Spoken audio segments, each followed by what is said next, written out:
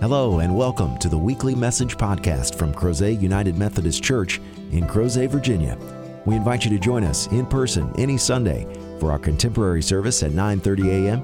or for a more traditional service at 11 a.m. Please visit us online at www.crozetunitedmethodist.org for further information. We hope you enjoy this week's message from Crozet UMC. During our 4 Sundays of Advent, we're on this journey through the 4 titles, the 4 messianic titles that the prophet Isaiah revealed to God's people in the proclamation of this word. And we've already journeyed through Wonderful Counselor, and last week we talked about Mighty God, and today we will discuss Everlasting Father. Now, a lot of us get confused at that because we were under the impression that Jesus was the Son of God. But yet, Jesus also seems to be fulfilling this role of everlasting Father. That feels a little incongruent to us, and that's okay. What we discover is that Jesus truly is all things for all people. Jesus can both be the embodiment of a divine parent and also a beloved child who comes to lead the rest of the wayward children home to their parent. And today, as we hear these words, the people of Israel heard Everlasting Father in a very particular way. They believed that the deities in their time were divine parents. They believed that. And so Everlasting Father was an important role for God to fulfill for them. But then coming as Emmanuel, God with us in human form, Everlasting Father took on a whole new meaning. Now, for some of us, we have been blessed to have parents who truly were very present and engaged with us. They offered us a safe sanctuary in our home. For a lot of us, our parents give us a glimpse into what an everlasting father could be. Now, back in the days of the prophet Isaiah and even the days of Jesus, they had 2 different genders of deity. You often had sky god, male gods, and you had earth god, fertility goddesses. But back then, they didn't believe that the household could be run by women. They were wrong, but they didn't believe that. And so they didn't believe that really you could place the entire world in the hands of a female earth goddess. And so they needed to believe that it was an everlasting father figure that they had. Well, we have searched the scriptures now, and we know that God doesn't have one gender over the other. In fact, there are plenty of places in the scriptures where God describes God's self as giving birth to a people, using that more maternal language. But then there are also times where, like a mother or a father, God has to come down and rain down some justice and establish some peace and order. So really, God is able to fulfill both of those forms for us. But in Jesus' day, if you had said, oh, you have an everlasting mother, the people would have been a little put out by that concept. We're a little bit more integrated now and a little bit more able to fathom such possibilities. But let's use the term that was given to God's people, Everlasting Father. Jesus will utilize this vignette, this picture that is painted repeatedly throughout his teaching and his preaching, and it's recorded in all 4 of the gospel accounts, Matthew, Mark, Luke, and John, that Jesus is using that imagery of being a divine parent for God's people in that day and age and forevermore. That is why Jesus tells the parable of the prodigal son. It's talking about how we are prodigal children. We are those who, even despite our best intentions, fall short of the glory of God. We make mistakes, we sin, we walk away, we wander away. Sometimes we just turn our back on God and go in our own direction. But no matter what we find ourselves doing or where we have gone, Jesus declares in that paradigm that as prodigal children, we are always welcome home. We are always able to return to God, and God receives us, as the father in that story did, with open arms, but also with a desire to truly celebrate. If you've ever had the experience of being a prodigal child, then you know that it comes with a huge slice of humble pie when you have to come home. When I was 19, I left my parents' household and I moved several states away. And some of you know this because I was running to God, and I've told you that surely God doesn't live in New Jersey. And so I went there. And much to my absolute dismay, yes, God does reside also in New Jersey. It's hard to find him sometimes, but I promise you God is there. And so when I was there, I had many experiences that cemented that I was meant to come back home to Virginia and pursue ordination there. But at one point, it occurred to me that I was no longer going to be able to run from my call, and I didn't want to go to Canada. So I had to make a decision. And so in talking with my parents, they decided to let me come home. They actually welcomed me home. They let me paint my room raspberry pink, which, by the way, takes at least 4 good coats, my father reminded me, 4 good coats. And I don't know who bought the house after them, but I hope they liked raspberry, because I don't think they've invented the primer that will cover that yet. And so when I came home, though, even though my parents were so gracious about it and they welcomed me home and they wanted to ensure that I was going to be able to now pursue my higher education by attending classes at Northern Virginia Community College, it still was awkward to confront the fact that I was now back living at home. And when you have a sister who is almost 10 years younger than you living at home, you are definitely reminded that you have come home. And that now you are back in a place that you thought that you had, had an exodus from, that you were liberated from. And it's not that I didn't love my parents and love my household and love my sister, but it wasn't my kingdom anymore. It was no longer the place where I felt that I had total autonomy. And instead, coming back, you realize that you have different rules to live by and different expectations, and then there are other people around. And it's shocking to realize how much you grow when you're out of the household to like things your own way. And so coming home was a very humbling experience. And then, you meet people and they're like, "Where do you live?" And you're like, "With my parents." That's always a great starter for a good conversation. "I live with my parents." Now, that may be a generational thing where we seek independence, because when my child was in elementary school, I was talking to him one day and I said, "Well, what are your plans for the future?" And he said, "Well, I thought I would live with you until you die. And then when you're dead and buried, I thought I would build a house like right next to your grave." Now, I realize he's 50% Italian and they live at home till like 35. But that was not my plan, my vision for what would happen to him. And I said, "I think you need a plan A, because I don't like where we're going here."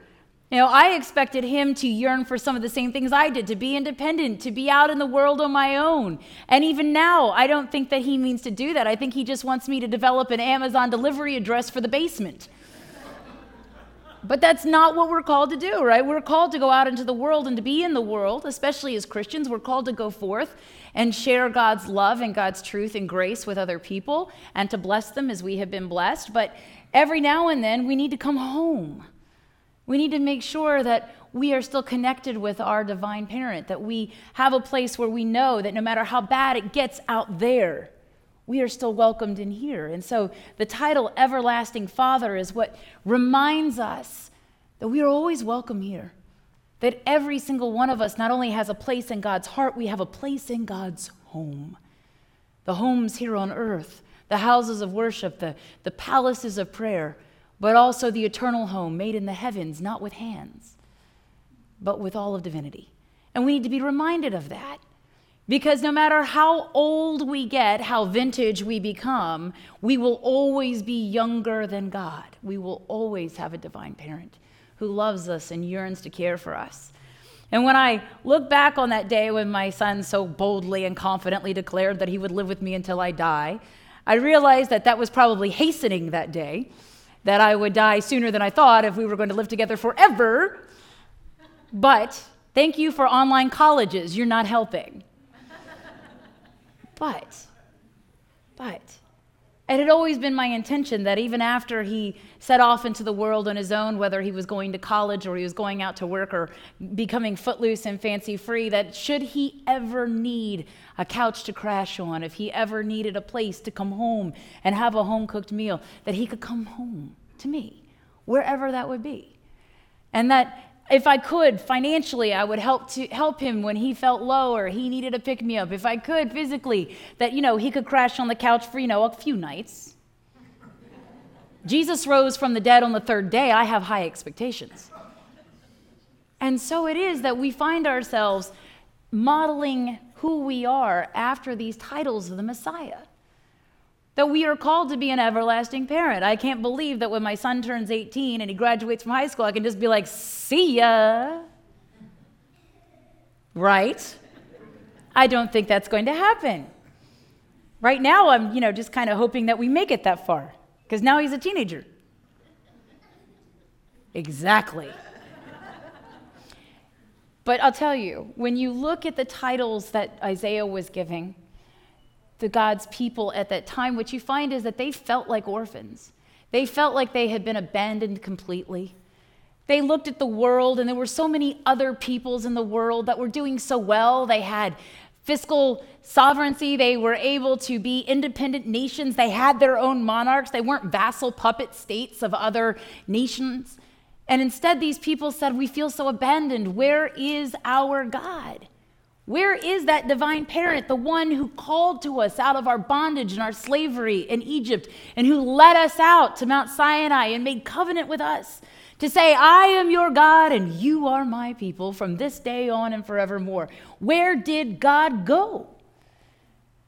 But what they failed to realize is that God hadn't gone anywhere, that they had simply turned their back on God and reoriented themselves outwardly instead of looking to their God. And every single adult has those moments. Some of them last almost a lifetime. But we have those moments where we feel so confident in ourselves that we think that we can do it on our own. And we go, it's good that if something happens, like God's here, but I'm going to try to make it on my own.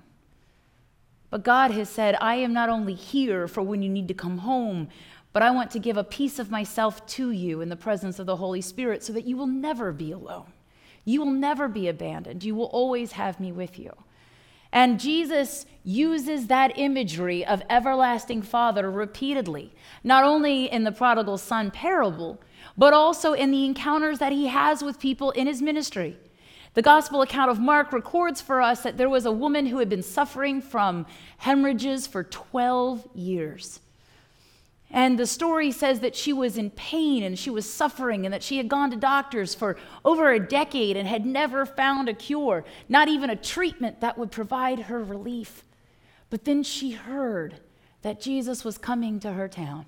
And like the crowd, she too went out to see him, and she became convinced. The text tells us in her mind that she knew that if she could just touch the hem of his cloak, that she could be healed. And so in the madness and the cacophony and the chaos of the crowd, she crouched further and further toward Jesus, and she reached out and she touched him, and immediately she felt herself healed. She felt the blood flow cease. She knew that she was healed. And now, for the first time in 12 years, clean. And Jesus felt that power go out from him. And so Jesus turned to his apostles and he said, someone touched me. And like all really good, responsible adults, they said, well, of course, it's a crowd. A lot of people are touching us. People are touching me as I'm talking to you. And Jesus said, no, someone touched me. He felt the power go out from him. And the woman took responsibility for that, and she said, I did it. I touched you. Not only was she bold enough to seek Jesus for her cure, but then she was willing to own up to it, and Jesus said to her, daughter, you have been healed. Go forth. He calls her daughter, for he is the everlasting Father who welcomed her home even when she felt broken and unhealable. Then Jesus spends a lot of time talking about children and how important children are into the world. Not only should we welcome children and not hinder them as they come to Jesus, but Jesus says, you should become like one of them. You should become like a child, for I am your everlasting Father, and I will always welcome you back. Welcome you to crawl up into my lap if necessary. Welcome you to come home and find rest and a safe place to lay your head.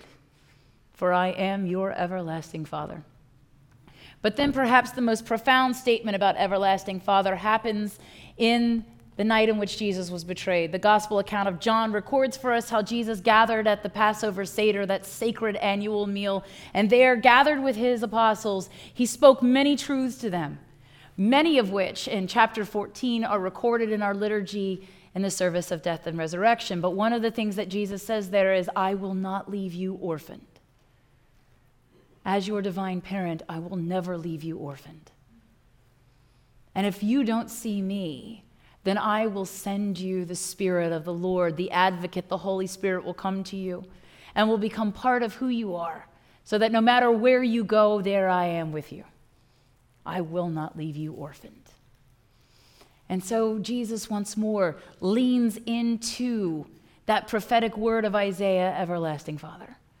And today we are given the opportunity to hear just how far a divine parent will go for us. To come and be in this earthly vessel that we call our bodies.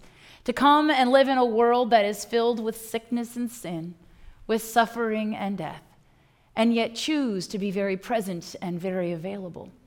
It's one thing to know that you have a parent. It's another to know that you have their ear, their hearts, and their presence whenever you want it. And that was the promise of the Messiah, that I would draw closer to you and know that no matter where you are in your life, in your journey in this earth, that God is always there with you and for you. And that was the fulfillment that happened on that first Christmas day. God drew closer to us than we had ever been able to go to God. And we celebrate that not only with our worship this day, but with the songs and the music. For God had been a divine parent before. God had taken favor to one of God's youngest children by the name of David. David was a child of God that had a wonderful heart. The rest of David needed some work, but the heart was there. A heart that knew that when David had messed up, that heart said, I have been wrong, I have sinned against the Lord. And David had practiced with that. He sinned against the Lord a lot. But David knew that when he recognized his failures and his sins, and he turned to God and said, I am sorry, that God opened God's arms and said, welcome home. And so God gave David many gifts. God blessed David in a lot of ways. And one of the ways that David was blessed was being a musician. And so David had a talent for playing that stringed instrument known as the lyre. And he had a talent for composing gorgeous songs that proclaimed the majesty and the might of God. Most of those are probably lost to humankind, but we have a great number of them that are recorded in the book of Psalms. And there, repeatedly, David wrestles with what it is to be a human being and to want to be independent and autonomous, but also to be faithful to God Almighty. And so if you have the opportunity to go back and read the Psalms, you will see that they vacillate very much between I am being overrun by sin and my enemies, and I know that God is my Savior. And then that more sinful piece of, and I wish that you would make them suffer, God. Because David, like the rest of us, hasn't quite gone on to perfection yet. But God looked at David and saw great possibility. And that's what a good parent does. A good parent looks at us and sees potential and possibility and encourages and loves us and forgives us into achieving it. And that's what God did with David. Despite the fact that he did more sins than I have time to list for you this morning, David also took what God had given him, that gift of musicality, that gift of playing his instrument, and he used it to bring healing and peace to others. In fact, when King Saul was being assailed by a spirit that not only made him feel great dissonance, but made him feel pain and mental anguish, God sent David to play his instrument. And it was only that music that could soothe his tormented spirit. So no matter why you are here this morning, whether there was no other place that you would fathom being, or whether this is your first opportunity to be with us, may the music that you continue to hear and the songs that are proclaimed for the glory of God, may it soothe your spirits. And may it remind you that your God is such an everlasting Father, that God would never fathom leaving you without a word of hope in a weary world. May it be so. In the name of the Father, and the Son, and the Holy Spirit, we pray. Amen. Thank you again for joining us for this week's podcast. We hope you found the message meaningful, and we invite you to join us in person as we gather for worship at Crozet United Methodist Church every Sunday at 9:30 a.m. and 11 a.m.